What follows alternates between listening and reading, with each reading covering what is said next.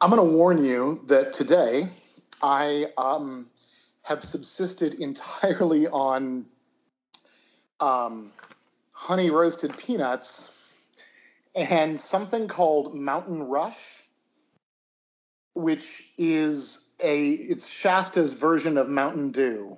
Okay, store brand Mountain Dew. Store brand Mountain Dew and honey roasted peanuts. Are the peanuts at least, name brand? They are Planters peanuts. There you go. Yeah, no, so it's good. I'm getting some good branding in. And it is a very abstract Mr. Peanut, though. He looks like, I don't know, he kind of looks like he stepped out of like an N.C. Wyeth. No, not N.C. Wyeth. He does very realistic stuff. I don't know who I mean. A vaguely, it's just a touch cubist, I guess, is this Mr. Peanut guy. So I don't know if that's like slowly becoming non-name brand, if he's losing his individuality. So it's like somebody put a Picasso Instagram filter on a Mr. Peanut or something? 100%. That is what it's like. Yes. Yeah. Well, that sounds great. It's real great. It's real great. But yeah, that's the kind of energy you're going to get today because of the Mountain Rush and the honey roasted peanuts and the frantic cleaning. But I do now have a something more akin to a pod space from which to record. So, that's cool. Yeah, the audio will be a little bit better. Well, I spent my evening putting together a grill. And then grilling some burgers on it, which I did poorly. Ooh. But I'm not one of those like grill daddies. Yeah. You know those they're like leather daddies, except they're crazy about meat. Right. Which is, I mean, also leather daddies, but it's Grill daddy is one of the most phonically unpleasant terms I think I've ever come across. But so was it like charred or raw? Like no, how did you? It wasn't raw. It wasn't hot enough, so I had to cook them for too long, so they got kind of dry, and they were just you can get that good sear on the outside. I've heard that. Yeah. I am also not a grill daddy. I've been more of an Instapot daddy lately, which is I think some deep failure of personhood, the term Instapot daddy, but I can make like a bibimbap bowl in 20 minutes, so that's pretty cool. I mean, that does not sound bad at all. Wait till you try it. But knock it after you tried it. Okay. Another great slogan. I'm really just firing them off tonight. This is going to be, people are in for a treat.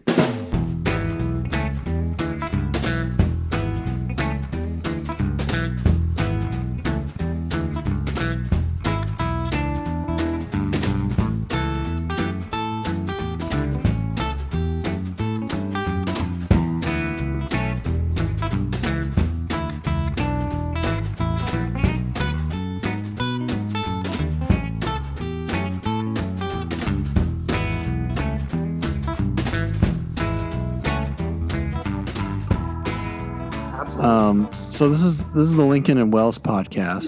Yes. This is episode 3 of Lincoln and Wells. It's a going concern by the time you get to episode 3. Yeah. It feels like we've actually created a podcast, not just accidentally had a couple of conversations. Right. By episode 3, that's about the time that Casper and MeUndies start emailing, right? Oh, right. I have been thinking that we should do some of our own podcast-friendly ads in the hope that we will attract them to us. Right. I've been listening to just a bunch of Stamps.com ads from different podcasts that I listen to get a feel for what their copy is. Because definitely they won't send that to us. They just expect us to know it. It comes with a paperweight. No, that's the opposite. A scale. It comes with a scale. Where you can weigh your paperweight, if you want. Why would you want to weigh a paperweight? Just to know. Maybe you're going to mail it. Maybe you're going to mail it using Stamps.com. so you'd need to weigh it. Right. Okay. Yeah. So they send you some stamps and a scale, a little old timey scale, like scales of justice looking. I mean, is one side of it a mound of sand and the other is just one side is a very precisely weighed mound of sand that comes to exactly, 500 grams. Yes, because a gram and a kilogram are 1,000. That's why it's in the name. The metric system's great, but no, I hear it's a digital scale. That's my understanding of it from all the podcasts I've listened to that talk about it. Yeah. And I guess it's a website also. I guess it is stamps.com, not right. Stamps. Someone's house. Yeah. They have a small business. Stamps.horse. The fact that you can Stamps.fuel. Yes.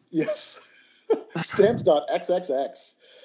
Well, we have now that we've lost Stamps.com as a possible sponsor.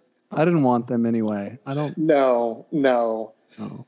No. I trust the U.S. Post Office and the government generally. That's my Blind deal. faith.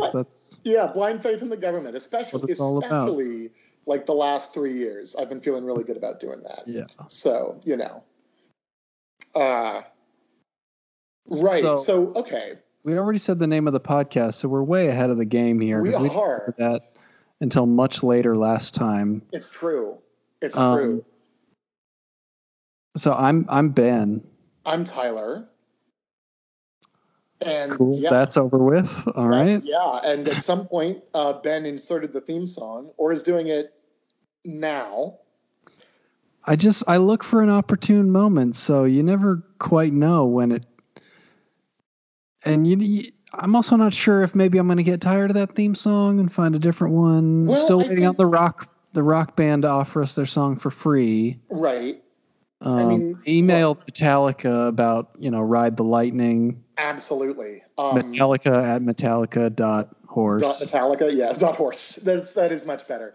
I hear Immigrant Song is now up for grabs. Right. Ever since Thor Ragnarok, just anyone can use it now. It's going into the public domain. So perfect. Yeah, but everyone's going to be using it as a thing. Right. So we want to another Immigrant Song podcast. Yeah. No, we got to record our own parody version of Immigrant Song. Hey, did you hear that the Indian Army found a Yeti? That sounds familiar. But I also feel like if I actually had heard it, I would have really remembered it. So let's go with no. The Indian Army found a Yeti. They announced it on their official Twitter feed. Oh, shit. It was just in a stream of mundane tweets about things. And then they just posted a tweet that said, "We found a Yeti, and here's a picture of his footprints." And that was it. And then they moved on to other business. God, I mean, that is the best part of it. The fact that it came in the middle of a stream as just a sort of update. I guess we do live in a slightly more magical world now where we know that Yetis are real because the Indian Army told us. Yeah, it's like they're, on the brink of war with Pakistan and then kind of take a week off to look for Yetis. They find one, confirm it, and then pretty much back to business as usual. I mean, I don't know if they struck up some kind of military alliance with that Yeti. They could be very powerful. They could be very powerful. They could be unstoppable. It's true. I mean, of all the legendary great apes, I feel like the Yeti is the most powerful. Yeah. Certainly more so than the skunk ape, which is a local Florida legend. I'm not just making that up. It's real. It's real. It's real. It's just as soon as you said Florida, I knew it was real. Right. It's living in a condo in Fort Lauderdale. Yeah. It eventually evolves into Bigfoot if you. Oh God, I don't know how things evolve in Pokemon. That was about to be a Pokemon joke, and then I realized you can't make Pokemon jokes around me because Poke jokes. That was good. That because Portman, that I portmanteau. don't know anything about it, and I saw the preview for Detective Pikachu, and Mm-hmm. I was baffled. You beyond- weren't charmed by it? I was a little charmed. Okay. Okay. Against my best judgment, I cannot help but be kind of charmed by Ryan Reynolds every time. I feel the same way. I feel like that is actually the thing that he does best, is charm us against his better judgment. I was going to say, a beautiful, beautiful country of 1.3 billion people that I have been to many times and very much appreciate and enjoy and have much affection for. But with those 1.3 billion people plus a Yeti, we're at their mercy. We are. It's true. It's very true. I have not been to India. I basically only know it from their military tweets now, which I've just gone on Twitter to follow the Indian Army. Yeah, it was from some special. One thing India is really good at is bureaucracy. Probably have the British to thank for that. And so it was from some very obscure bureaucratic Twitter account with a very long name, like Second Directorate of Military Adjutant Office. It just goes on and on. Yeah. So it's easier just to Google Indian Army Yeti and you'll find everything you need to find. That's good. That's good. But yeah, it would be good to follow them just in case they drop any more little nuggets like that. Yeah, if suddenly, they turn up like a couple of skunk apes. They're gonna discover that the Yeti was just two skunk apes wearing a trench coat. One on top of their shoulders. With a hat. That's how they get you. I feel like it's important that the skunk ape is real because I want newspapers to be able to start using headlines that say Florida ape, tries mescaline and eats someone's face. I want the skunk ape to be added to the long litany of, because it would be a Floridian first and foremost, amazing cryptid that defies current understandings of biology. Great. Also a Floridian. Is where's Swamp Thing from? Is he from Florida? I want to say he must be from Florida. I was going to say the Pacific Northwest, but there's not a lot of swamps up there. They're not huge on swamps. It could be Louisiana. It could be Florida. I mean, that's about it. Is there a difference between like the Panhandle and Louisiana culturally? Are we going to really insult our one Panhandle, Florida listener who's rage listening right now for the xenophobia? I mean, fuck them. Let's go ahead and throw them under the bus because Louisiana is great and the Florida Panhandle sucks. So that's your main difference. My academic advisor, who gave me my doctorate, is from Florida, and I both am afraid of insulting her, and also now I'm wondering about the legitimacy of that doctorate. Right. It's. Yeah, I mean, we lived in Florida when I was a very little kid. My dad went to the University of Florida for his graduate degree, and my brother was born there in Gainesville. Mm-hmm. Oh man! But that's not the Panhandle. Right. I've never actually been to the Panhandle. I just know that it sucks. It's just a thing that I know in my bones. Right. I feel like, and I don't need any other information. Yeah. I mean, maybe I'm wrong, but isn't the Panhandle of every state terrible? Isn't that a thing? Yeah, I think that's a rule. If you have a Panhandle, I mean, I should say, I grew up part of my life in the Idaho Panhandle. I guess it does have one. Which is actually the good part, and it's the frying pan part that sucks. Right. So you grew up in the place that doesn't have the white supremacist compounds everywhere. No, that's the Panhandle. Oh, I see. I see. So Yeah, that's the good part of okay. That's the good part. Oh no, that's the Oh good part of God. Idaho. Yeah. Oh no. No, I remember that happening when I was a kid. Hayden Lake is where the neo-Nazi compound was. Oh, sorry. There's an actual story. I just assumed it was like a fairly normal occurrence. Yeah, no, I mean, that was the famous one when I was a kid. Mm-hmm. There may be, probably are others that I'm not aware of, but yeah, there was a really, really unfortunate situation where a couple of people who were African American, their car broke down right outside of it, and they didn't know what it was. Yeah. And knocked on the door asking for help, and ended up getting shot at. They were fine in the end. I mean, they escaped and called the police and stuff.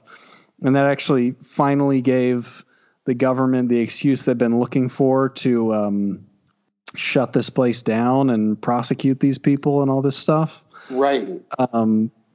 But God, was that? I mean, it's horrible for those people that they had to go through that, and it was just mortifyingly embarrassing for all of us who lived there. Yes, that is a really also equally important concern. Yeah.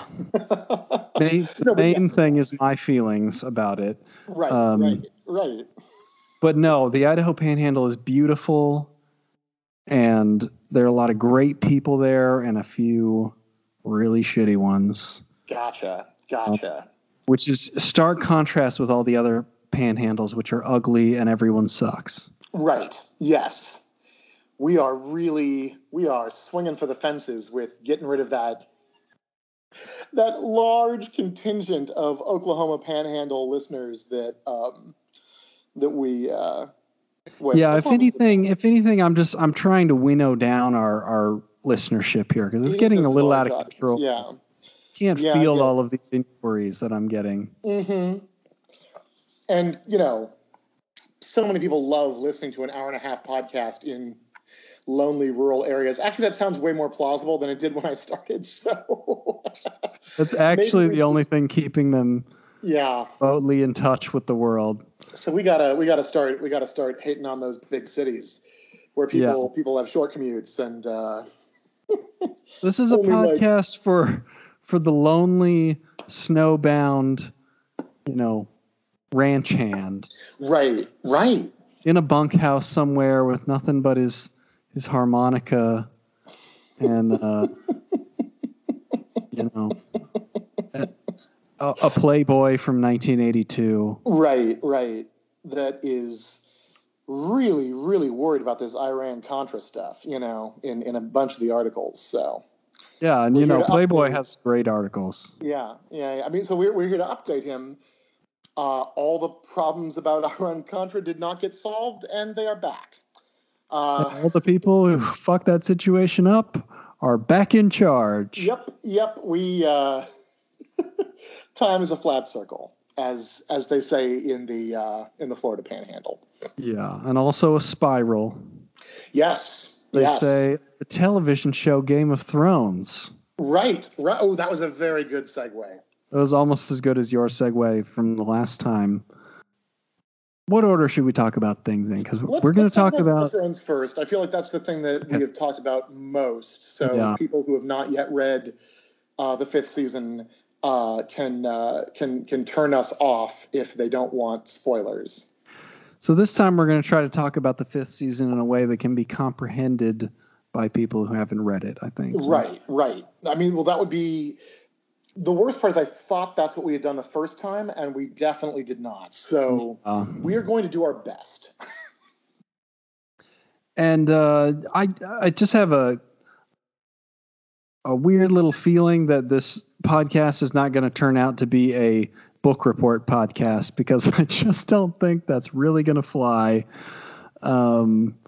We could maybe in the future we could recommend books to each other that the that's other that's good. Yeah. And that way we'll be forced to describe it in a way that I like that. a human can understand. Definitely. And that could be a good thing. But in these early episodes when no one's listening, as opposed to later on when we're doing live shows in 2,000-3,000 seat auditoriums, we can get away with that. Absolutely.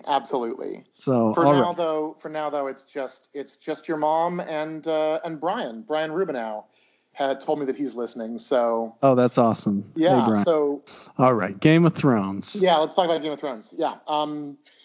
Controversial episode. Super controversial episode. Controversial, you mean everyone hated it except you? There is a small cadre of people who enjoyed it quite a bit, and they were not the people who I would have expected to enjoy it, because I find that they are normally the people who have, the sort of lowest tolerance among my friend group for, racism and sexism and fridging and all the sort of bullshit that was on this last episode. So I was surprised by that. Just surprising. Yes. What's the Venn diagram overlap here with the Stark Joy shippers? Because that's also a small, but the honest truth, Ben, and I am embarrassed that you brought this up, is that it is 100% overlap. It is, it's a circle. It's not a Venn diagram. Everyone who is part of the Stark Joy fandom, as far as I know, also was someone who liked this episode, and no one who is not part of it, the opposite. So that's where we are. Just a couple of weird perverts out there shipping a dead man and one of the show's best characters. So I don't think we should. Talk about last week's episode too much. I mean, definitely we'll talk about it some, but let's not belabor it too much, because by this point everyone's read all about it and probably argued about it online and stuff. Yeah. And we have also already done that. Absolutely. I mean, I would like to say, just, so people don't get the wrong idea, if you somehow don't know us personally, but also find yourself listening to this podcast out in the Panhandle, I am in no way condoning the fridging or the casual racism and misogyny of this last episode. My enjoyment of it was in spite of those things and injured by those things, but certainly not, because of them. So I feel like I'd like to make that very clear. Duly noted. Thank you. I think it'll be interesting to talk about potential directions going forward. Mm-hmm. Yes, probably very much so. More than what happened. But, basically the problems most people had with the last episode that I had also, in addition to kind of the, racial politics, gender politics, whatever that, right. Have been present throughout the show, history of the show. Yes. Just what seemed like gaping logical missteps and holes. See, I don't know that I agree with this read on it, but yet, what are they? Well, how is it that Daenerys is cruising along on top of a dragon and can't see a fleet of ships, but they can see her and can, with, uncanny accuracy from what seems to be miles away, crossbow one of her dragons and kill him, two to the chest, one to the head? The answer is Mirish lenses. They had Mirish lenses. I knew you were going to pull out some nerd shit on me. I know. Also a new sponsor of our show, Mirish lenses. No, I mean, okay. I mean, you're right. So Mirish lenses see around islands? That's my... No, I mean, you're right. That part did not make any sense whatsoever. But, I mean, I guess for me, I feel like some of the, military and tactical logic of the show has never been a thing that I've paid attention to. It is bad, but it's also a thing that I not to start this episode half an hour in by calling you out on it, but I feel like I've always found those arguments a little bit pedantic. If if they become the focus, right? Like, well, I mostly agree with you. Agree with you because it normally doesn't bother me either, but it did bother me in this episode. Because, I mean, partly because this time they decided to do that for plot expediency. Right. You know, they needed to kill that dragon. Apparently, I mean, they felt they needed to for whatever reason that is going to be revealed. And so they just made up a way to do it. It doesn't matter if it makes sense or not. And, well, you know, if they, what were you going to say? Oh, that it's I mean, it felt like it was the fulfillment of the promise of last season, where Qyburn spends all that time developing the like anti-dragon ballista. And so like it felt like, well, one of the dragons is going to need to be killed by one of these things. And because it wasn't Drogon in season 7, it was going to have to be Rhaegal in season 8, or possibly Drogon as well. But like it felt like it was, you know, Schrodinger's anti-dragon ballista, right? Or not Chekhov's anti-dragon ballista, right? It was also Schrodinger's because it did come out of nowhere. But there both was and wasn't an Iron Fleet there. Right. And yeah, so Schrodinger's fleet and Chekhov's what did you call it? Ballista? Yeah, that's just the name for a really big crossbow. It's the name for a really shoots big crossbow. harpoons.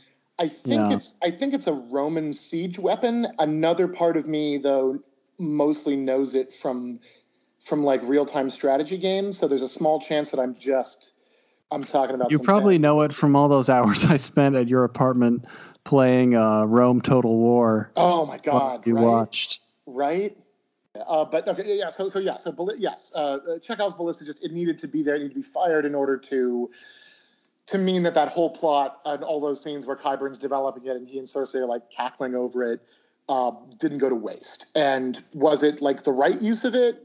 Probably there would have been a more organic way to work it in, but it didn't feel like it came out of nowhere so much. It was like, yes, this has to be a weapon that they can use, and Daenerys does need to know that it actually works, right? Rather than just, oh, it's a big, weird crossbow. Like, this is something with the ability to kill a dragon so that she's more cautious going forward, I guess. You know what I wish they'd done is hidden the ballistas, like, you know, on the slopes of Dragonstone, like among the foliage and stuff. That would have been completely believable. You know, they're sort of camouflaged, and you know, the fleet's around the other side. Totally. No, I think that's right. And I guess I will concede that a lot of the things that have bothered me about this last episode, they didn't bother me when I first watched it, but they have started to nag at me since, have just been about how rushed a lot of it feels. You know, so like, yes, that would have been a cooler plan, but it would have required some pickup shots as opposed to like, you know, just the CGI fleet and some of the same, you know, like cover shots of Euron like salivating and looking turned on while he's at the prow of a ship, right? Which is like, I assume they just film like 8 hours of that per season so that they can pepper it in wherever. Okay, so, you know, whatever. People can have whatever reaction they want to those kinds of things, and it definitely can be pedantic to get too worked up about whether the tactics are realistic. And reminds me of that great line Tyrion had where he said strategy and tactics are the same thing. Or not, right? Where he says like, you're thinking of tactics. I'm talking about strategy. My accent was better than Peter Dinklage's just then. I want it. But yeah. Whatever. Yeah, that line. Yes, no, absolutely. So did I remember that line as the exact opposite of what he actually I believe said? so. I think Cersei is talking about something that he redefines as tactics because she calls it strategy. Oh, God. But either way, it's like one of those. You know, sometimes it just comes home to me that I'm not qualified to talk about this show at all. Sometimes it comes home to me that I feel like I am, but actually, like I don't know a lot about. I don't know the difference between those things either. You are definitely qualified to talk about it. People need to go to Tor.com and read your shit. Oh, Thank you. Put a plug in there. Yeah. Since you've been writing for them, I've gone to Tor.com more frequently than I did before, which was never. And they do some really good stuff. Yeah. They treat writing and just sort of the art of sci-fi and fantasy with the respect that it deserves. And it's very cool. I've really been enjoying, looking at that and feeling like, oh, there is a place where it's neither like pedantically fan servicey and, just sort of like shameless enjoyment without thoughtfulness. Not that there's anything wrong with shameless enjoyment without thoughtfulness, but I would prefer like a blog maybe not do that. But also, like you said, taking fantasy and science fiction and speculative fiction seriously in a way that makes sense, which is great. Unlike these Game of Thrones showrunners right now, who are just, there's a lot of lazy shortcuts, right? I think that's the main issue with this last episode.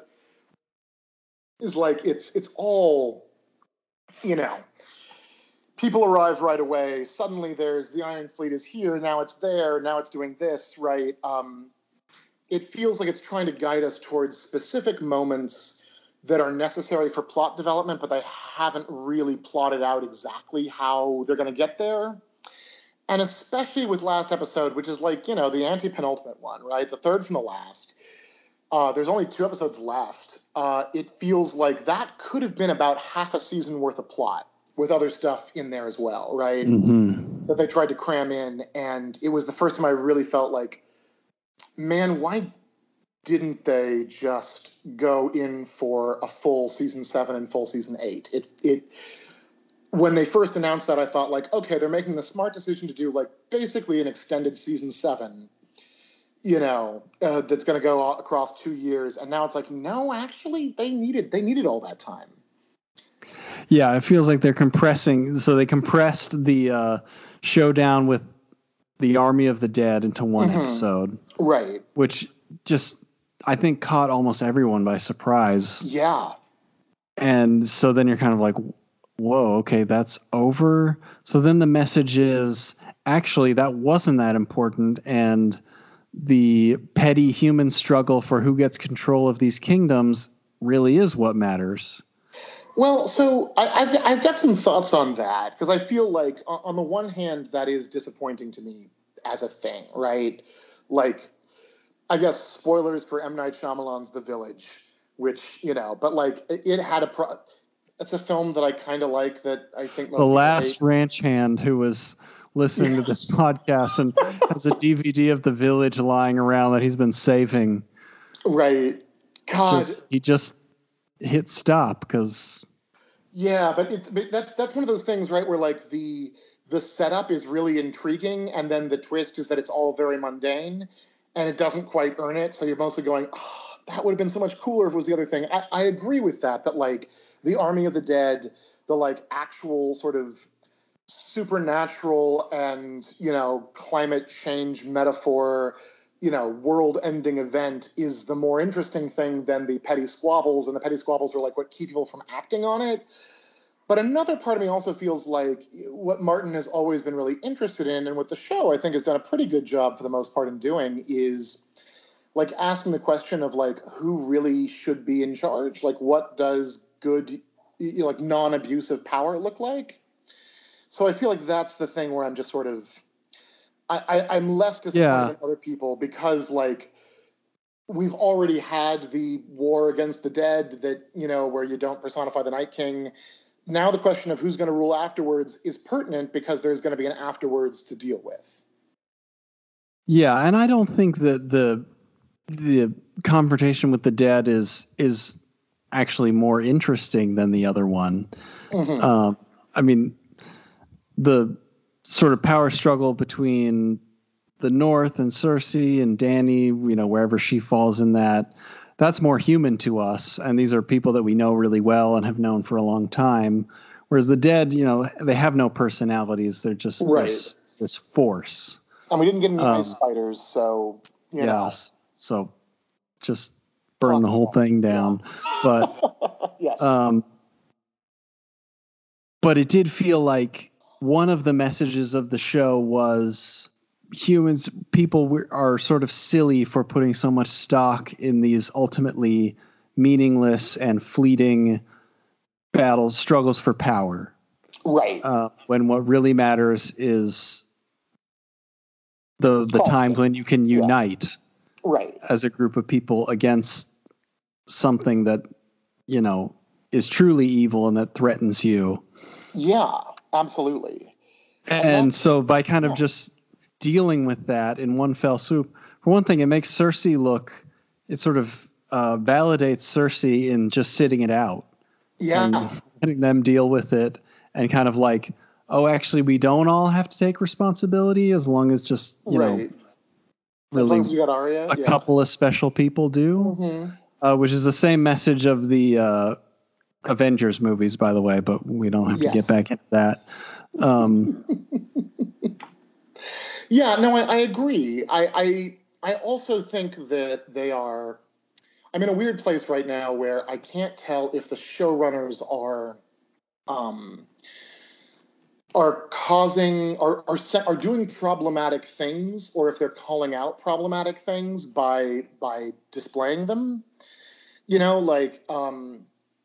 Varys has a line in the last episode where he's talking about the patriarchal misogyny of Westeros and how people are going to be much more likely to accept Jon because he's a man, and so maybe he's the easier choice to go with. Mm-hmm. And on the one hand, because Varys is saying it, and because it's this it's being called out as fundamentally bad for our sensibilities, I would think that means that, in fact, Jon is not the more viable option. We should do the better thing. This is, we are teasing this as a way of ultimately getting rid of it. But I'm also kind of worried that the show is not doing those things, right? Like, I am worried that Jon will end up on the Iron Throne. I very much don't think he will, and I will continue to think that until the last seconds of the last episode. But I'm... there's just this slight fear of like, oh, are they going to set it up so that a dude comes in and rescues everyone? Yeah, this last episode was the first time I've really sort of consciously thought to myself, like, they might fuck this up. Yeah. Yeah. This might end in a way that sucks. Mm-hmm. Did you see that interview somebody did with Kit Harington where they asked him to describe the series finale in one word? Oh, God, what did he say? He said disappointing. Oh, Jesus Christ. Yeah. It was like, dude, you're not supposed to be that honest on a press tour. Oh, my God. Oh, my God. But that said, Kit Harington is also the person who, in one of the, featurettes where, they were doing a retrospective of all the years spent working on the show, they asked him who the favorite person, who was his favorite actor to work with. And he said Rose Leslie, who he's, married to now, and he met on the show and they're dating, right? Dating and now they're married. And in talking about it, he talked about her professionalism and never once mentioned that they're dating. So, there's also, an unreliability to Kit Harington that just sort of feels like it's there's something there's something very kind of sweet and simple about him almost. Yeah. Did you ever see the HBO film with him and Andy Samberg? Oh, yeah, the one about tennis? Yeah, that was great. Yes, it was. But I feel like Kit Harington's character in that, the sort of sweet, very frightened man, Buster Bluth character is maybe the closest to Kit Harington that we've seen. Yeah, they were kind of like, okay, you don't have to be Jon Snow this time. You can just be yourself. Right. So start the tears now. But yeah, no, I'm worried about them sticking the landing. I think ultimately the way they've been setting up Dany to be the villain this season feels like they're going to have to reverse it. Otherwise, it's too much villainy too fast. If there wasn't going to be a redemption arc for her of she makes the right decision in the end and she gets it. But they've only got 3 more hours in 2 more episodes to do that. I think it's going to be hard to get the pacing back on track. Yeah. this last episode was just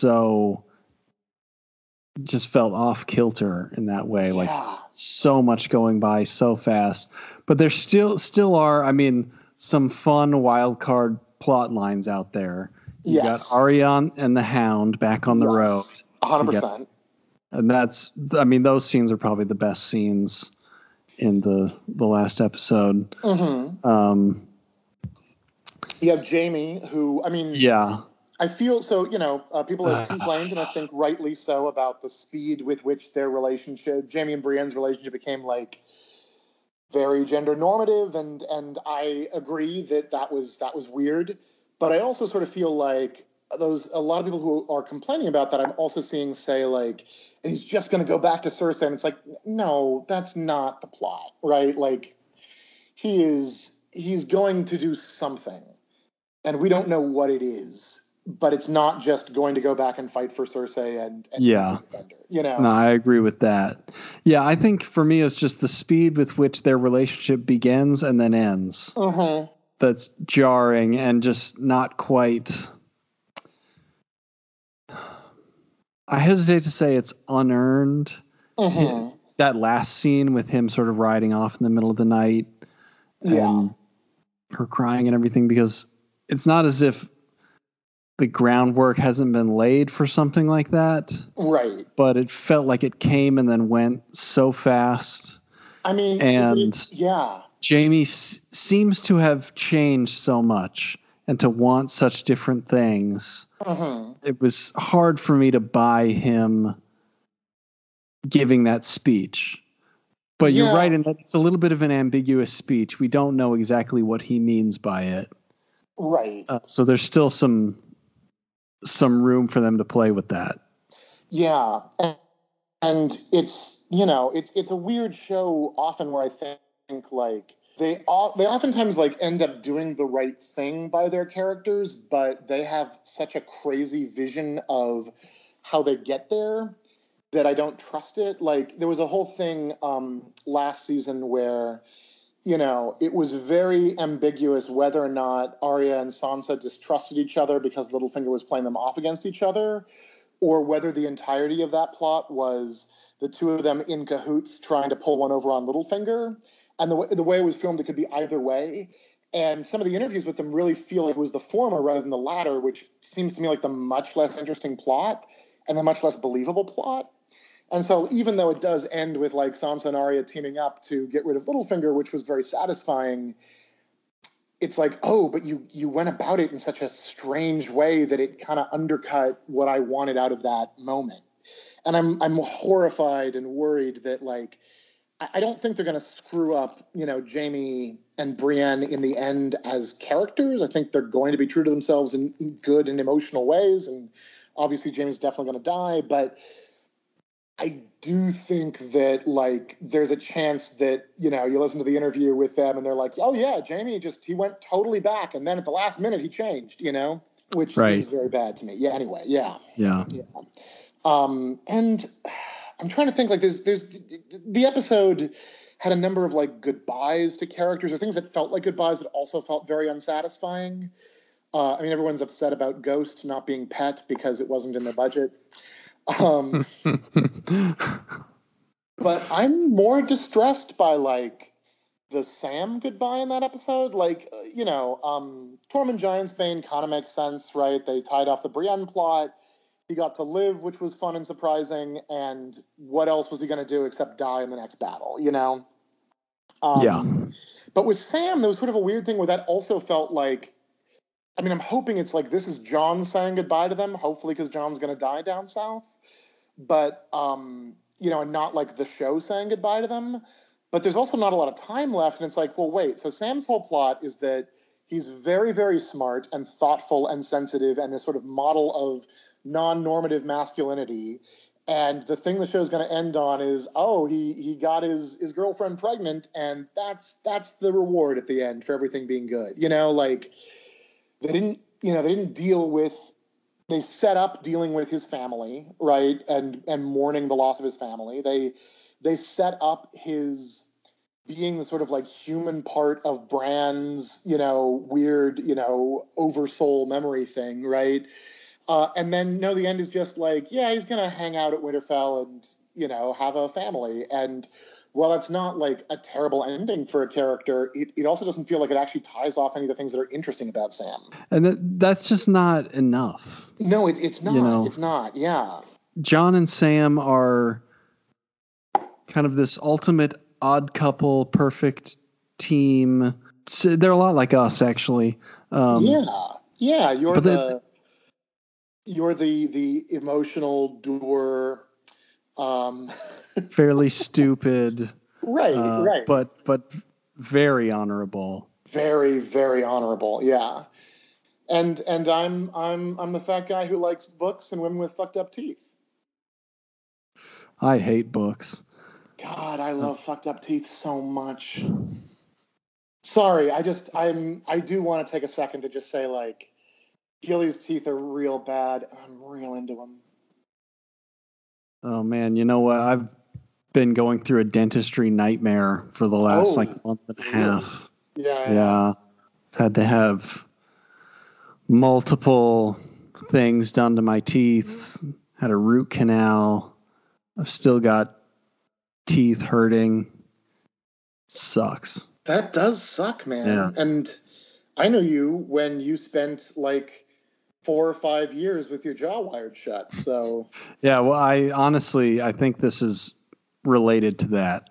Oh no. I think this is Oh, that's real rough. Just to clarify, I did not spend 4 or 5 years with my that's a classic Tyler exaggeration, just for the ranch hands out there. Absolutely. Yeah, your rubes. I spent they'll believe anything. I did spend 6 weeks with my jaw wired shut, and it was as much fun as it sounds like. God, it was only 6 weeks. I really actually was thinking, it's 6 months, so I'm going to say 4 or 5 years. But that also sounds crazy. 6 weeks does sound like the right amount of time to take something to heal, but also that felt like forever. Yeah, if you think it felt like forever to you. Yeah. I was at home watching Ayrton Senna documentaries and getting really sad. Yeah. Although Ayrton Senna died. Yeah. You didn't know it at the start of the documentary. I didn't. So. Yeah. And you played like every Assassin's Creed game during that same period, right? Probably. Yeah. I read every plaque in every Assassin's Creed game. Oh, thank God. Those Quebecois put them there for a reason. The Quebecois studio made some of the Assassin's Creed games, and I thought maybe they'd made a game set in Montreal. Oh man, that's a really nice one about going out to a bakery, maybe a nightclub, joining a Jamaican mafia. Right. Yes, having some, but not as much poutine as you might have in like an Alberta. Actually, I have no idea where poutine is distributed. I have only ever been to Vancouver, so my Canadian knowledge is not great. Does Canada have any panhandles? Do you think we've got panhandle listeners? I mean, like, it's Saskatchewan sounds like it's just got to have a panhandle. And maybe Prince Edward Island is like a panhandle that's rusted off. Yeah, just floated away into the sea, and there's a lighthouse keeper out there somewhere. God, I hope he sounds like a great listener. I hope we can get him on. Then we've made it. You watch his Game of Thrones using lantern slides? Yes. I mean, you say that, and a part of me is like, I'd do that. I'd go to like out here in Los Angeles, where we have the height of television and film culture. I'd go to like the Hollywood Forever Cemetery and watch Game of Thrones on lantern slides, projected on Douglas Fairbanks' tomb. Oh yeah. God, right? Yes. Yeah, that'd be amazing. With like silent movie, placards inserted. Absolutely. And Werner Herzog. You know nothing, Jon Snow. Yes. And yes. I did look it up. You were right about the strategies and tactics thing, which is It's weird that my brain invented a piece of dialogue that it liked better. Well, and I mean, just decided that was reality. here's the great part about being a writer, especially a writer of occasionally historical fiction. You can just write that line in somewhere, and because no one listens to this podcast, it won't sound derivative. Oh, you're right. It's true. It's true. And because my novels never get published, it will really not sound derivative. Well, you can ride my coattails when I finally turn the tables at Tor and say, like, this whole time I've just been trying to publish a novel, so They're going to be like, yeah, you and everyone else who writes for us. Right. Oh God, that's true. Oh, things got way too real in that second, Ben. Jesus. Sorry. No, it's okay. It's good. I should confront reality. Just maybe not for our thousands of listeners out there. No, but I do believe in you. And I mean, I don't sound like I mean that, but I do mean that. Well, you do have resting non-believer's voice, so resting skeptic shit talk voice. Yes. And I actually do believe in myself as well. Yeah, 100%. You are a good writer, man, and you're going to get one of those novels published someday. So, literary agents. What I'm working on now could totally be published if I ever finished it. See, that's the main. That's great.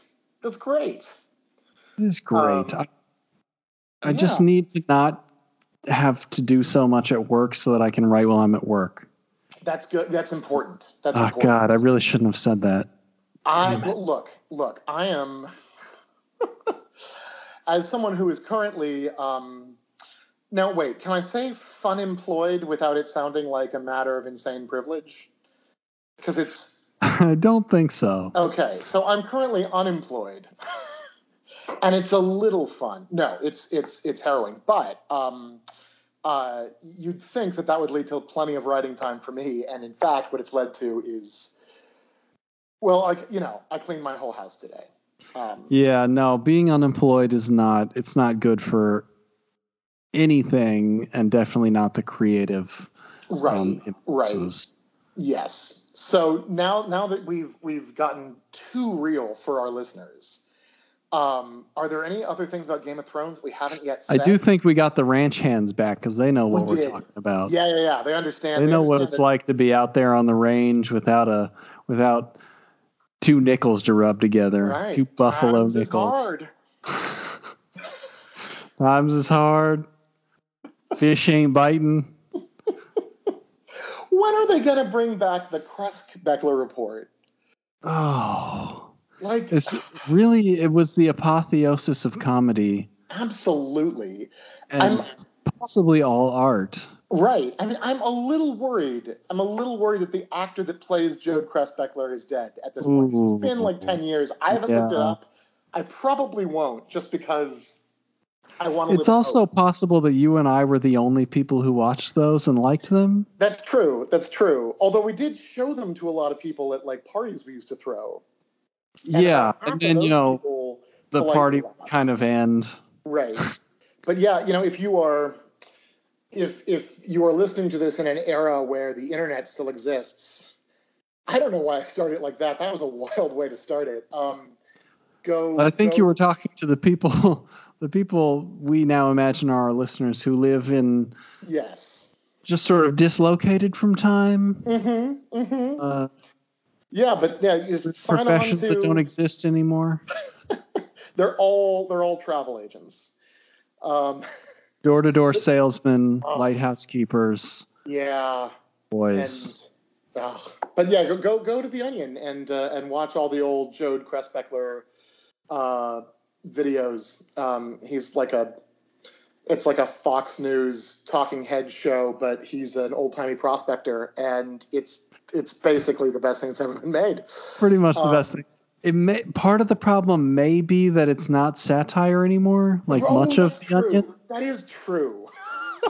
It may be that guy is just actually a Fox News commentator now. God, I wouldn't know, but it's not out of the realm of possibility. Oh no! Should we talk about the 5th season? Yeah, let's talk about the 5th season. So, okay. Yeah, okay, so the 5th season, for those of you who haven't read it and who were bewildered last time, it's a novel by N.K. Jemisin. It came out, like 4 or 5 years ago? It's the first. Yeah, I want to say 2015 or 2014. Okay, I'm willing to believe that.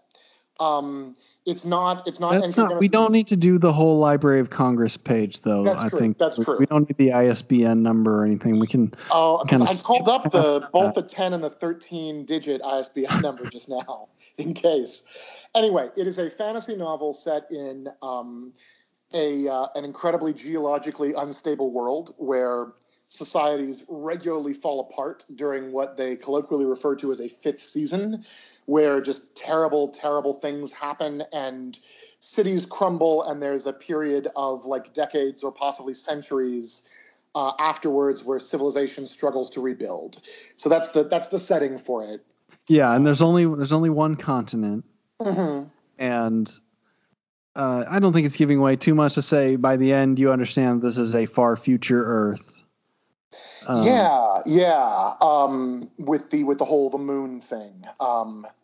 The moon thing, and there are references to fossil fuel, excessive fossil fuel consumption that led to like massive catastrophe, and eventually the tectonics of the world shifted and it kind of went back to a Pangea situation. Right. Yeah, and it's. I guess we're gonna have to talk about. I was about to say, do you want to reveal spoilers? But otherwise, what are we gonna talk about? Yeah, I don't. If we don't, well, okay. We can still say there are 3 storylines, 3 different women, each of whom are something called an origine, which is kind of a magician or a wizard of some sort, but specifically their powers draw from the earth and are related to the earth. They can control to some extent the tectonic activity, right, and manipulate it, and they can also create these sort of balls of energy that can kill people or destroy things. It's all sort of rooted in physics, right? Where they're shifting energy around to move things. When they kill people, they freeze them by like taking all the kinetic energy out of an area. They're pariahs, right? Who are looked on with like suspicion and disdain, and also completely essential to the functioning of the world because the world is so geologically unstable. Yes. So, let's get into it. I gotta say, the biggest twist in this I kind of saw coming, where all 3 of the women who are in it are in fact the same woman. Yeah, me too. I guessed that fairly early on. Yeah, it's an interesting way to do it. It's very clear throughout the novel that they're taking place at least 2 different time periods, possibly 3. Because one of the stories of Essun, right, who is the last incarnation of this woman, is taking place during a 5th season, during an apocalypse, and the other 2, like, there isn't an apocalypse going on. You already know, like, well, this can't be happening contemporaneously, but they do a pretty good job. She does a pretty good job of like making it at least feel like it is plausibly separate stories for a while. It's, I guess, 3/4 of the way through, they start like, she starts like showing her hand saying, in fact, this is all the same character. Yeah. And it's difficult to compare it with, a different book that doesn't exist, but it raises the question, what does that add? What is you not knowing, but kind of guessing fairly early on that these are all the same story? What does that add to the story? And could you have done more and made it more interesting if you did know from the beginning that this was all the same person, and therefore everything you know about them kind of adds to the other narratives and informs those narratives? Whereas if you don't know, it's not really able to inform the character from one narrative to the next. You know what I mean? Yeah, no, I think that is true, but I think that something that's really interesting about it is like yes, it is maybe not the best move in terms of getting your central character to feel cohesive, right? Because you've literally split them apart and made it so that you can't really reflect on how they are, like you said, the same person with the same history, but it does, I think, make the immediacy of the timeline come through. Like, I'm not sure that I would have read a sort of like Bildungsroman version of this, where we start out with, her childhood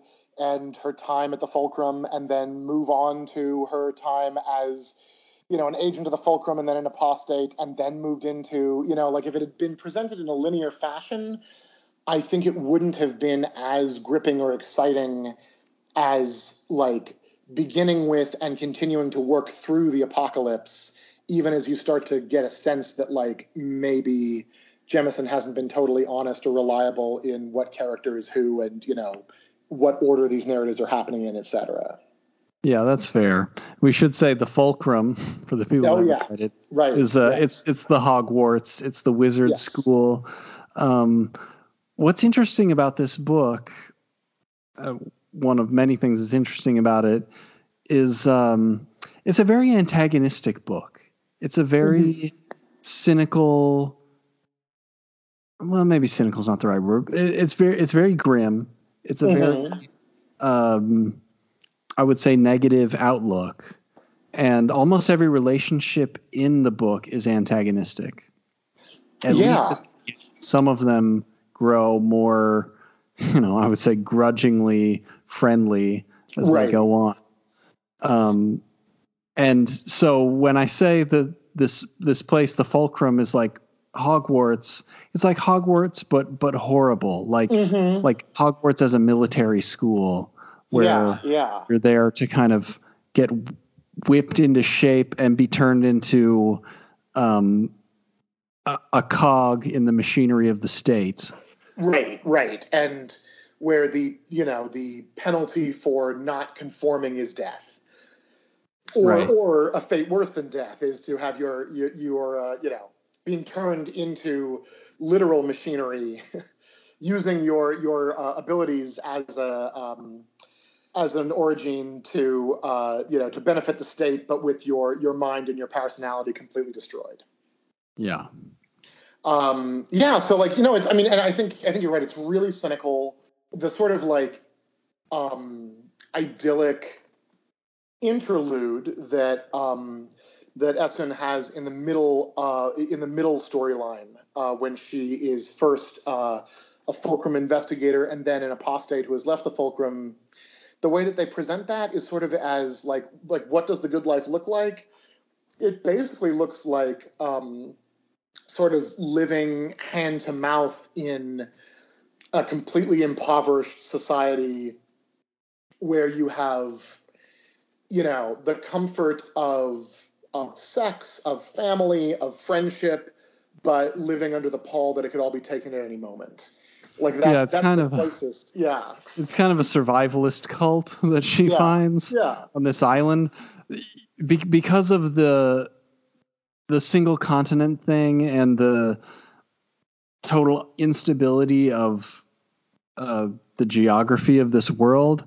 The ocean is viewed with like complete fear and suspicion and ignorance, and anything out there like islands just kind of horrific to the mind of anyone who lives on this continent, right? Yeah.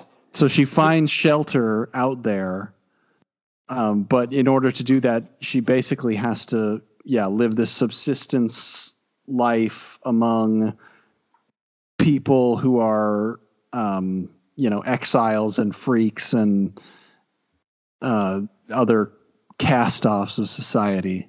Right. And I find sort of interesting there is like even the sort of like good relationship in there is this, it's like a polyamorous triad, right? With our main character and this, pirate king origin who is a sort of fun-loving and bombastic and obviously doomed, and her old partner at the Fulcrum, who is a gay man that has been sort of forced by the Fulcrum to reproduce with her. So they have sexual relationships that are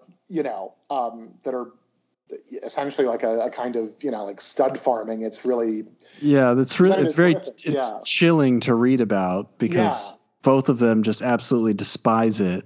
Right, and especially chilling because it's not presented as assault, right? It's just two people who at that point in time hate one another and hate the idea of sleeping with one another, without prompting from the state in the moment, going, well, we have to do this or they'll kill us at some point. It's it's a very it's two non-consenting adults, right, non-consensually having sex with each other. Right. So they're sort of both being assaulted by the state. Yeah, and so not each other. Right, and the triad that sort of forms of the three of them who are both, linked because they are, she does have a child with this person. The child also dies. It's all pretty grim. But they're both in love with this pirate king who is equally interested in the two of them. Like even that, that is the sort of relationship that works the best and feels like it is stable and good and right. And it is also based on, as much as like the two of them both love this pirate king character, this third character, most of the time spent with them is about how their relationship has thawed into something civil rather than, actually blossomed into a kind of platonic love. Yeah, and I'm impressed with how uncompromising this book is on that point. Yeah. She really is not interested in warming your heart at all. Mm-hmm. There's no heart of gold. She's just not going to go there. Right. She doesn't care if it's going to be more crowd pleasing. And actually, I saw a tweet from her. I wasn't even looking for it. It just showed up in my feed, and she sort of prefaced it by saying that it was a drug-fueled rant. She didn't specify which drugs. But basically saying that she was pissed off about people who sort of insisted that we should be writing like utopian stories. Mm-hmm. And I'm not aware of who's insisting this. She was clearly responding to some discussion going on in her sphere of people, and I wasn't aware of it. Tor had an article a couple days ago, or like a week ago, about like futuristic novels don't have to be dystopian, but I didn't actually read that one, and I don't know if that was also maybe in response to the same inciting incident, but yeah, it could have been. Anyway, her rant was basically about how, for her and a lot of people who feel similarly to her, utopian stories are not what they need. They need dystopian stories, and they need, basically upsetting stories in order to find some catharsis and to tell the stories that are important to them. Yeah. To them. And I think actually it's sort of worth mentioning here that, like, the world that Jemisin has created is one that is, almost entirely populated by people of color, right? It's a very, very non-Western vision of fantasy and science fiction. And, so even if it's a far future Earth or just, a planet with a past very similar to Earth's, although the former seems more likely, it's not as though there's like hints of, non-white culture that survived. It's just about, skin color, which she describes in great detail. And I sort of like the idea that I think there is a move to do a sort of utopian vision of what the non-white world might look like, simply as a ameliorative to, Europeans fucked up the entire world, right? The things they brought to the world were horrifying, and we are now all living with the consequences of that world. That you might want to create an Afrofuturist world where things are great, like say in Black Panther, right? Like the threat in that film is coming from America, essentially, right? Like Wakanda itself is a great place. I like that Jemison has created a world where it is non-white in a way that feels really good, but it is also not, like you say, pulling any punches on just how hideous all humanity is going to be with any power.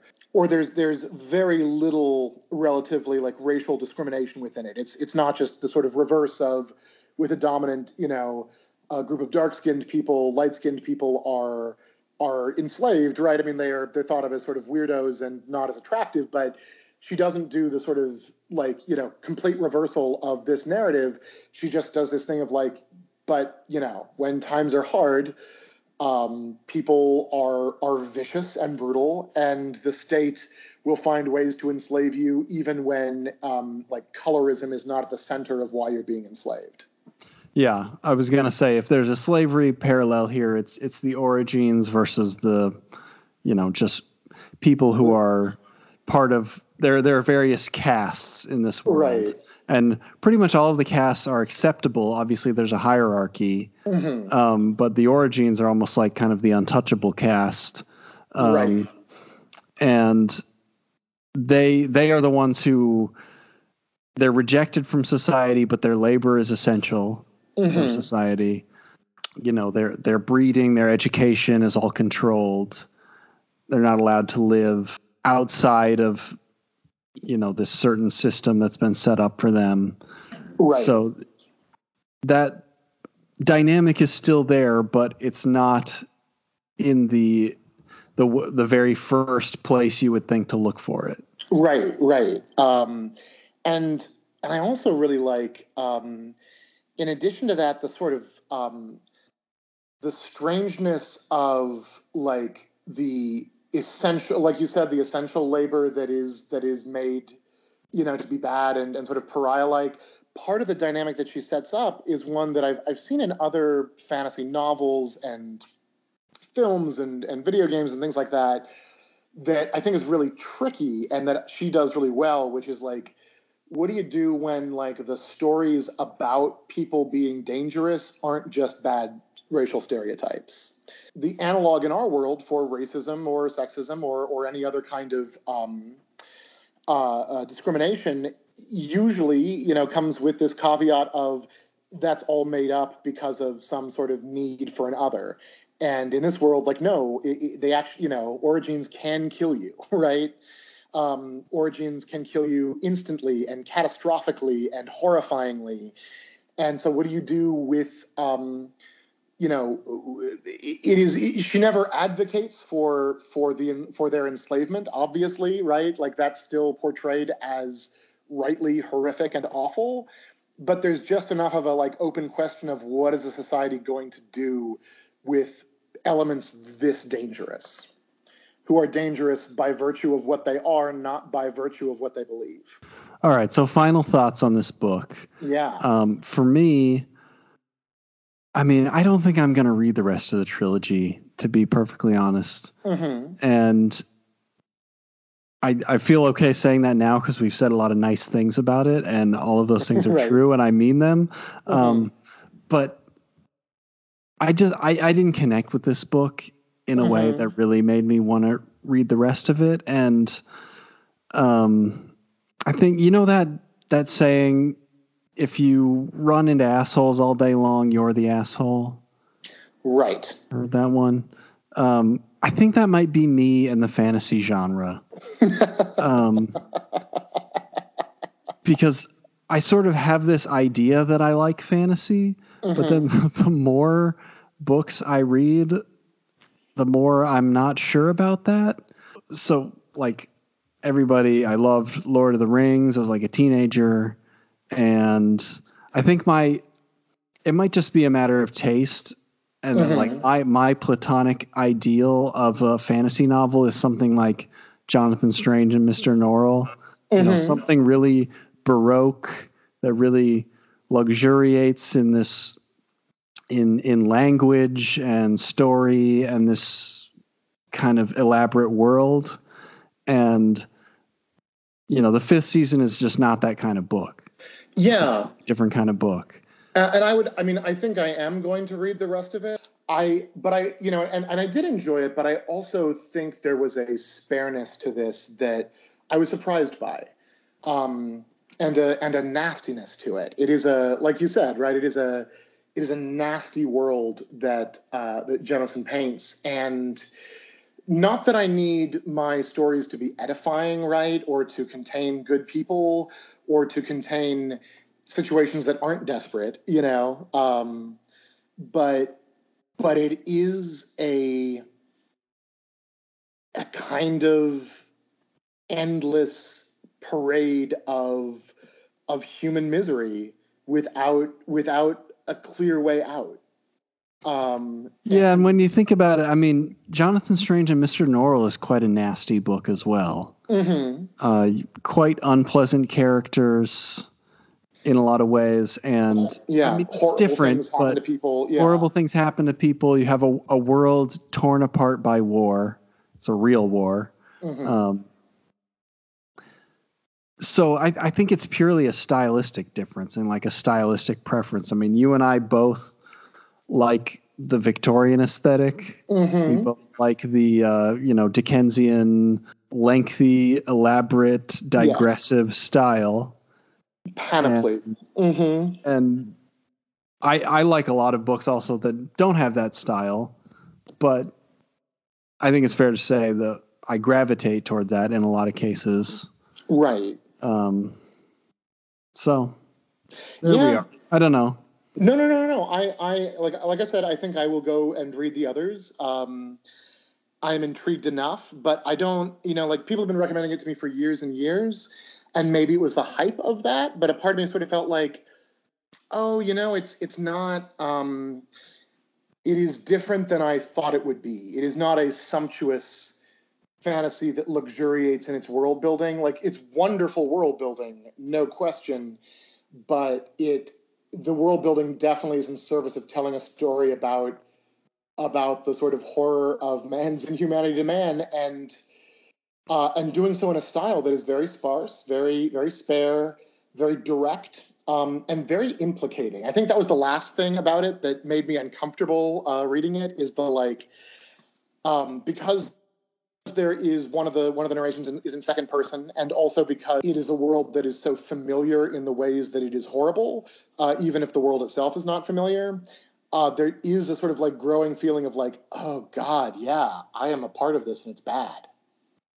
And I think that's very much her project, and so you've just given her a great compliment by the fact that you felt that way, and that's exactly how she wants you to feel. And right. I'm a big believer in the idea that it's not a valid criticism of a book to say that it's not the book you wanted it to be. Right. No, that's your own problem as a reader, and I know you believe that too.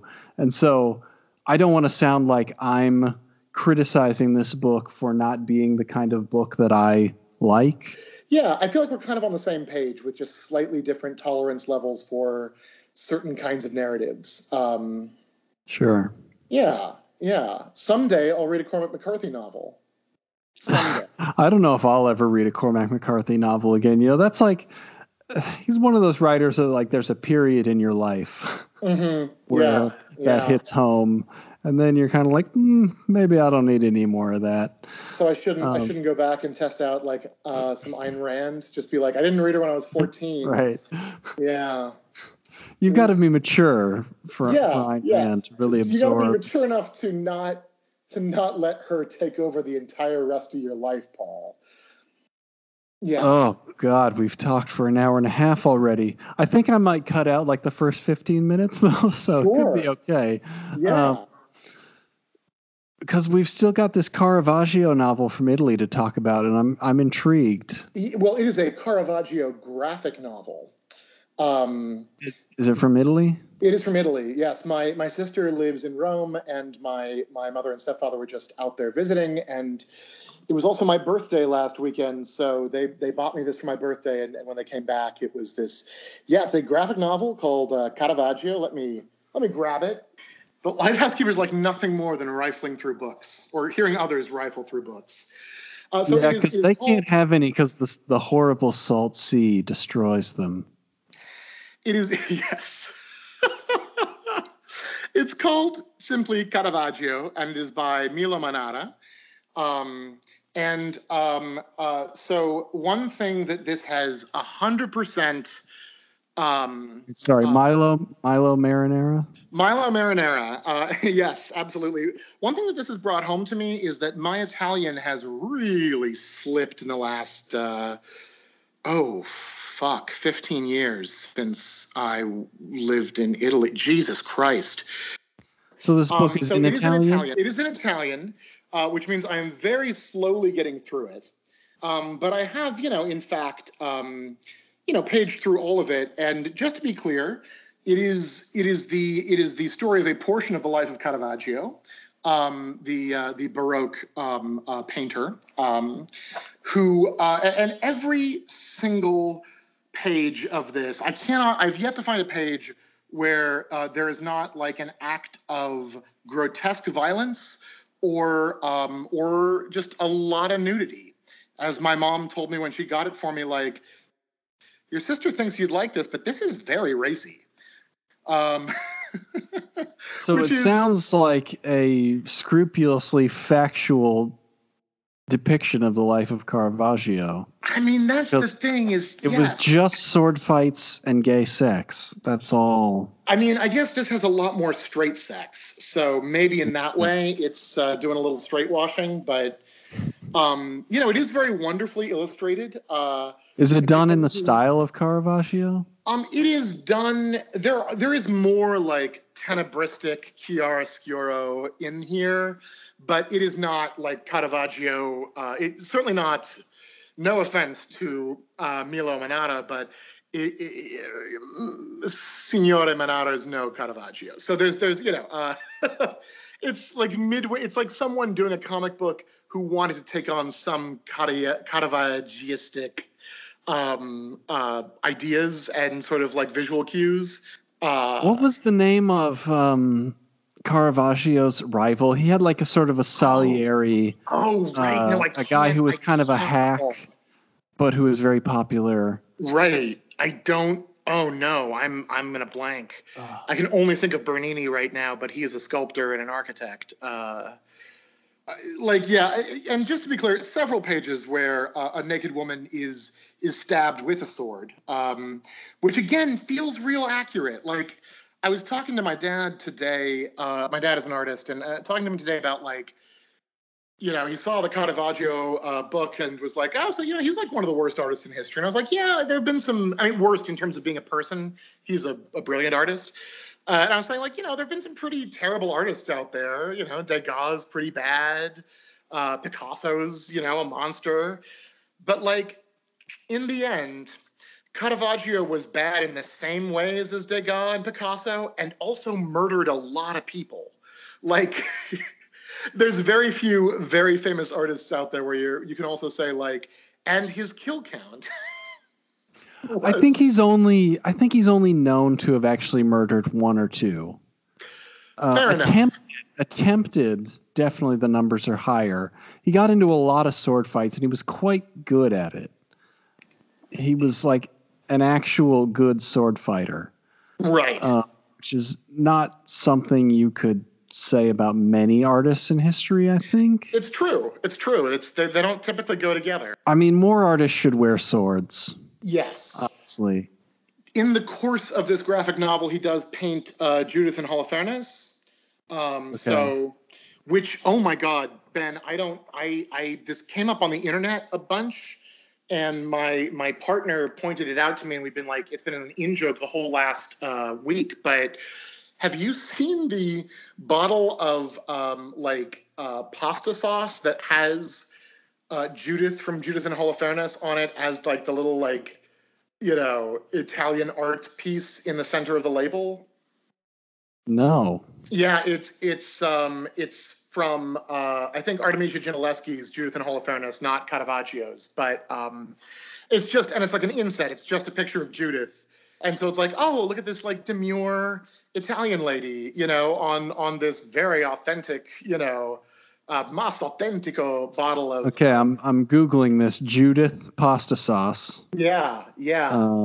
That'll get you Grandma Judith's recipe. Oh God. No, Yeah. that is the Caravaggio one. Oh, it's the Caravaggio. For sure. Okay. Yeah, and so like Middle Earth Organics.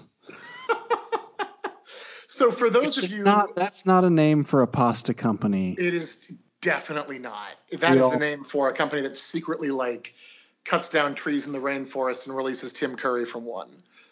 But yeah, so this pasta sauce, for those of you who are not art history majors, I know that there's like a large number of you up on the panhandles of America, but Judith and Holofernes is, several artists have done it, but you know, it is a biblical story in which Judith cuts off the head of Holofernes. And so it's an inset of a painting where it looks like a very demure Italian lady in a sort of like Baroque, late Renaissance, early Baroque style. But it is 100% like if you zoom out, like, yeah, she's in the middle of sawing off a man's head, which is not what you want for your red sauce, certainly. Her expression is so, it's sort of serious but unbothered. Yeah. And she looks like someone, you know, maybe trying to see if a steak is done. Right. Yes. Which, you know, not super far off. But yeah, I think this is actually like a longer rant that I have in general about like books. And I guess now pasta sauces should not have just random images on their covers / labels without understanding the historical, you know, like it doesn't take that long to research where the image comes from and what it means if you're designing it, right? Like you just go on the Wikipedia page and go like, does the rest of this image have like a gory beheading in it? Maybe it's not for our pasta sauce. Is this like a painting from 1745? Maybe it shouldn't go on our 1891 edition of the Picture of Dorian Gray. Just, you know, I guess that last one made me sound like a real snob, but just, you know your art, people. Know it well enough that you don't make this mistake. What I think is, if you can use a detail from a Caravaggio on your shitty pasta sauce label, we should be able to use 30 Seconds of Immigrant Song. Yes. At the beginning and end of our podcast. That's the new rule. If we just say thank you to Led Zeppelin and Robert Plant and all the fellas. The use of our theme song. For the use of our theme song. Off of Led Zeppelin 3. You're asking the wrong man. The use of their song. If it wasn't on the Mamma Mia soundtrack, you don't know it. This has been a great 4 or 5 hours of podcast that we've done. I really, we'll be back next week to talk about more Game of Thrones and probably something else.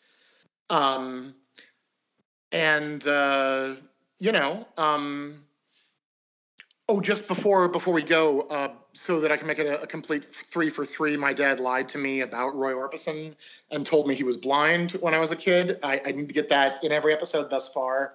Just see how long the streak can go, real organically. Did your family find out about this yet? No, my mother has been in Italy, where presumably they don't have podcasts, and my father. I brought it up today when I was seeing him, and he was like, "Oh, you have a podcast?" And it's like, I've told you about this a number of times. Also, I post about it incessantly on Facebook, so He's very good about resharing your Tor articles. He is very good about that. Yeah, I don't think he's quite on the podcast train yet. No. I know he listens to My Favorite Murder, but that's mostly because of my stepmother. But he calls it that show with the girls who talk about the bad things. So that feels good. I bet they. What's their theme music? Some license. It's Karen Kilgareth just singing My Favorite Murder while strumming the guitar. They wrote their own. That's the ticket. Oh. You gotta. Yeah, that's the.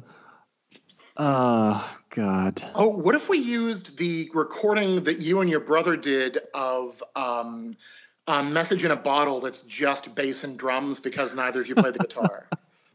No, it's just bass and guitar. Oh, it's just bass and guitar. Okay. Oh my God, how did you remember that?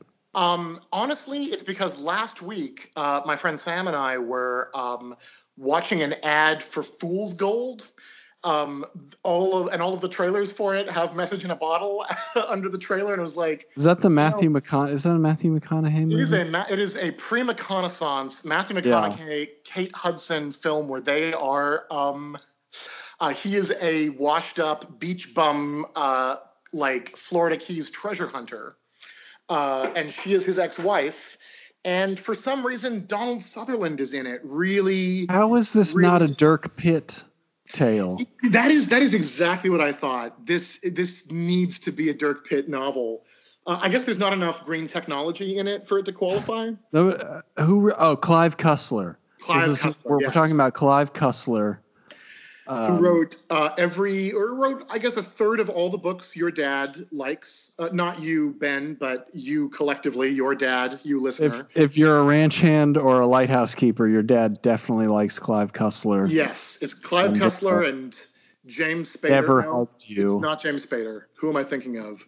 Who wrote Tom Clancy? I'm thinking Tom Clancy. Very different than James Spader. Not a fox at all. James Spader's Hunt for Red October. Oh my God. But yeah, so you're watching Fool's Gold. They played Message in a Bottle. Yes. And you somehow knew that when I was in college, my brother and I made a recording of about half of no, I thought you were in middle school. Oh, that's a very different story. It was a story you told me like sheepishly and in immense confidence when we were roommates in grad school. But I really thought you were in middle school, and I thought, oh, it's so cute. Two like 12-year-old boys playing 2/3 of Message in a Bottle. Next time, I'm going to have to tell you about my piano recital. Oh, I'm excited to hear about that. As is all of the Panhandles of America, I'm sure. Yeah, because this was my debut piano recital, and this was 2 months ago. Oh man, I'm really excited to hear about it. Yep, it's going to be. Yeah. This is We need to just leave it there, and we do. That's the hook for the next episode. Yeah, tune in next week for more Game of Thrones and Ben's piano recital. Yeah, so we're gonna have to figure out what to talk about next time. We got no more books. We got Game of Thrones. Yeah, we got your piano recital. Got my piano recital. I'll text you some other ideas that I've been having for how we could extend this past week after next. But yeah, hit the theme music. We're gonna keep this going past Game of Thrones. Yes. I mean, we have to, or else what has this all been for? I mean, I feel like about 50% of all podcasts will fold with the end of Game of Thrones. Absolutely. And then we'll be there to pick up the slack. We'll be there. We'll be there for all you lonely cowpokes out in the bunkhouse in the Texas Panhandle, Amarillo. Sorry, I'm trying to build to it, and then I realized I was not going to continue to just do it. So.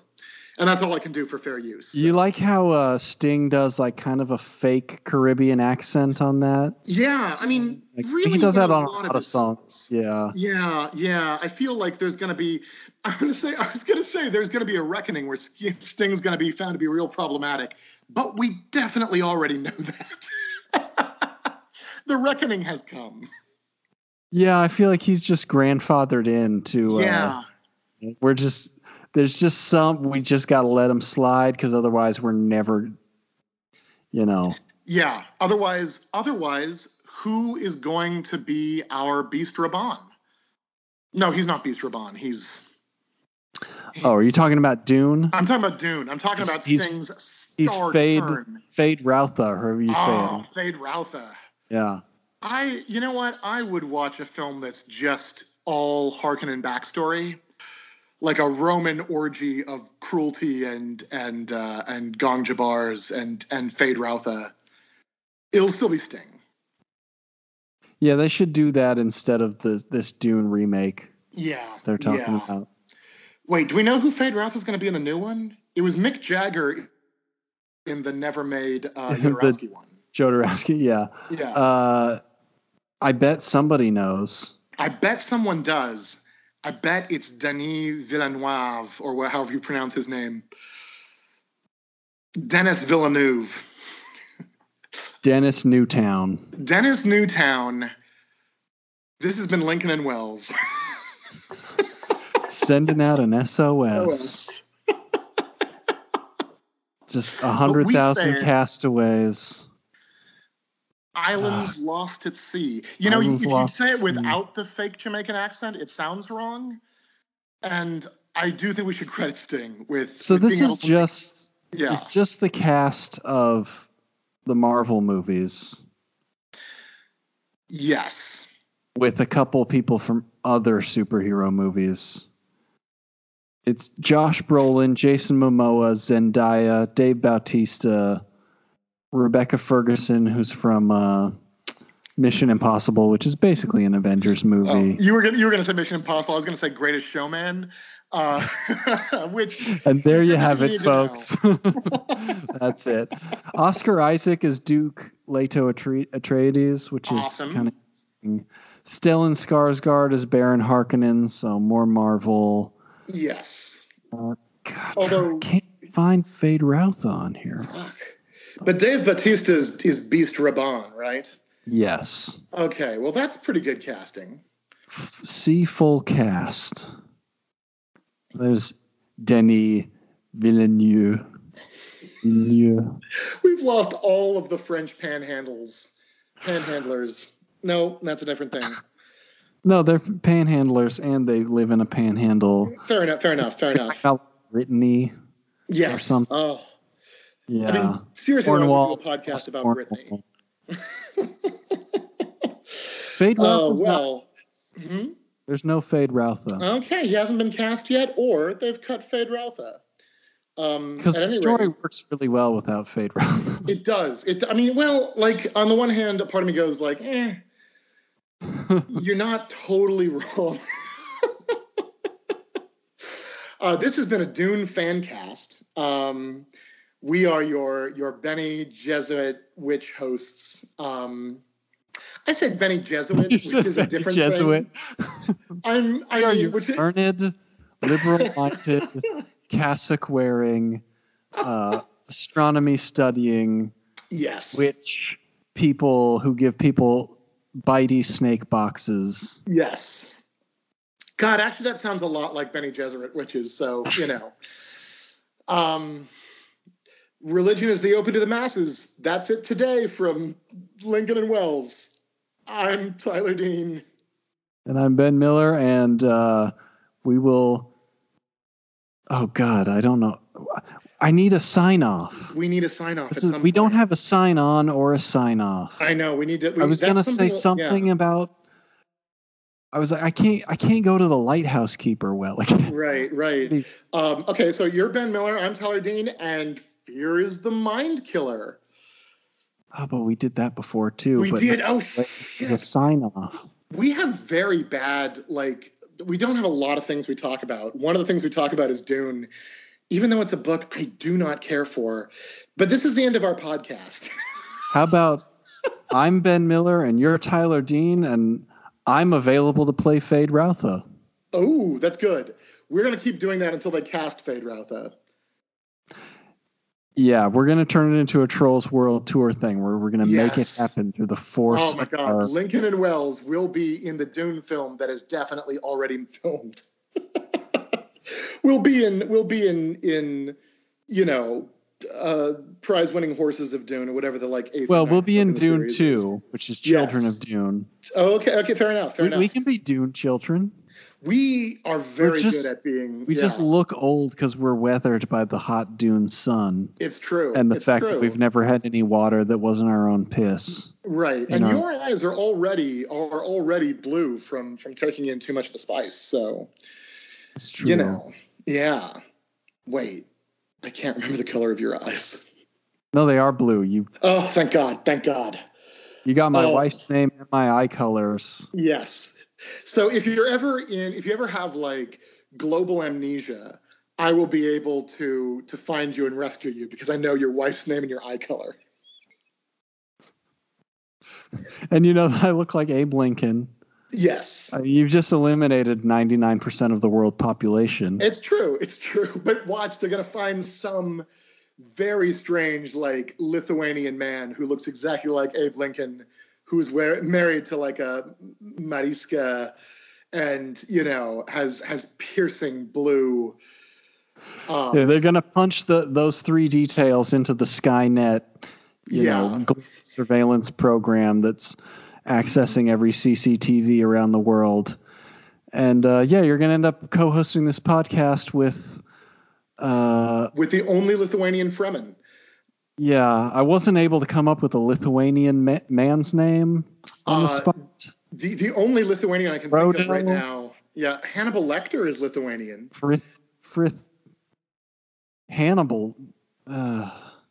But clearly the name is not Lithuanian. That's a Carthaginian's name. Lithuanian. Wait. Well, Vilnius. That's a good name. Oh, Vilnius is a very city. Good name. So that'd be like if you were co-hosting this with someone named Chicago or something. Yes. That's almost like a disappointing George Lucas Star Wars first name. You know that Emperor Palpatine's first name is Sheev? Yeah. Sheev Palpatine. Scourge of the galaxy. Mr. and Mrs. Palpatine, just, you know, they were on their way home from like Galactic Hospital. Yeah, as stupid as Darth Sidious is as a name, it's like, it's better than Sheev. It is better than Sheev. Where did you read that? I was told it by a friend who was looking up all of these Star Wars names on Wikipedia. Also, Grand Moff Tarkin's first name is Wilhuff, which feels right. I feel like Peter Cushing's probably played not just Wilhuff. Wilhuff. Yeah. Wilhuff Tarkin. Yeah. And so he just changed his name to Grand Moff? To Grand Moff. Yes, to Grand Moff Tarkin. I guess he had a child named Sheev. Yes. And then a grandchild, and so he became a Grand Moff. Yeah. And now just so we all know also, like, I'm sure everyone on the panel already knows this, but we are aware that the style of music that Figrin Dan and the Modal Nodes, that's the Cantina band, play is called jizz. Jizz. It's called jizz because George Lucas wanted to change one letter in an extant style of music and did not do any research. I mean, research is not even what you would call that. I think though, like, I mean, by research, I don't mean like you'd look up, but just like if you come up with a space word that you don't think anyone else has said before, the least you can do is say it in a room full of other people and go like, hey guys, what do you think of the word jizz? And yeah, say it to Harrison Ford and you'll find out real quick whether it's a problem.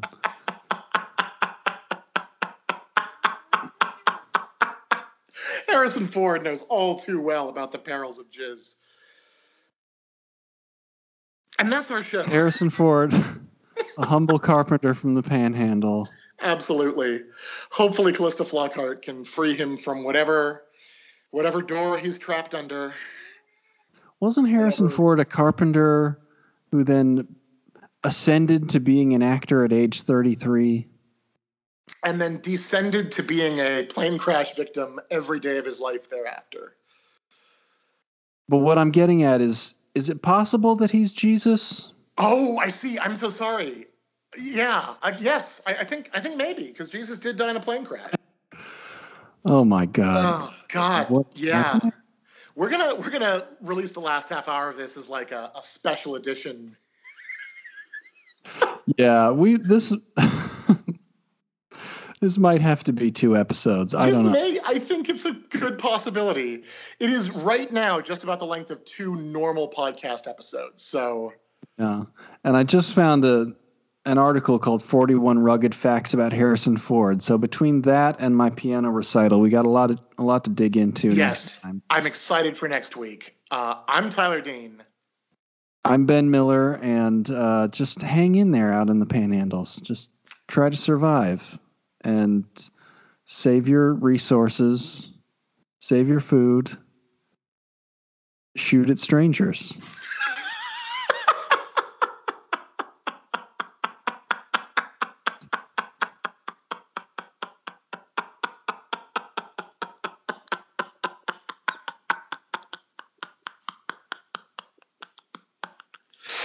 Oh, Jesus Christ. All right. Oh, all right. We did it. We recorded another podcast episode. Did it? 2 more. Jesus.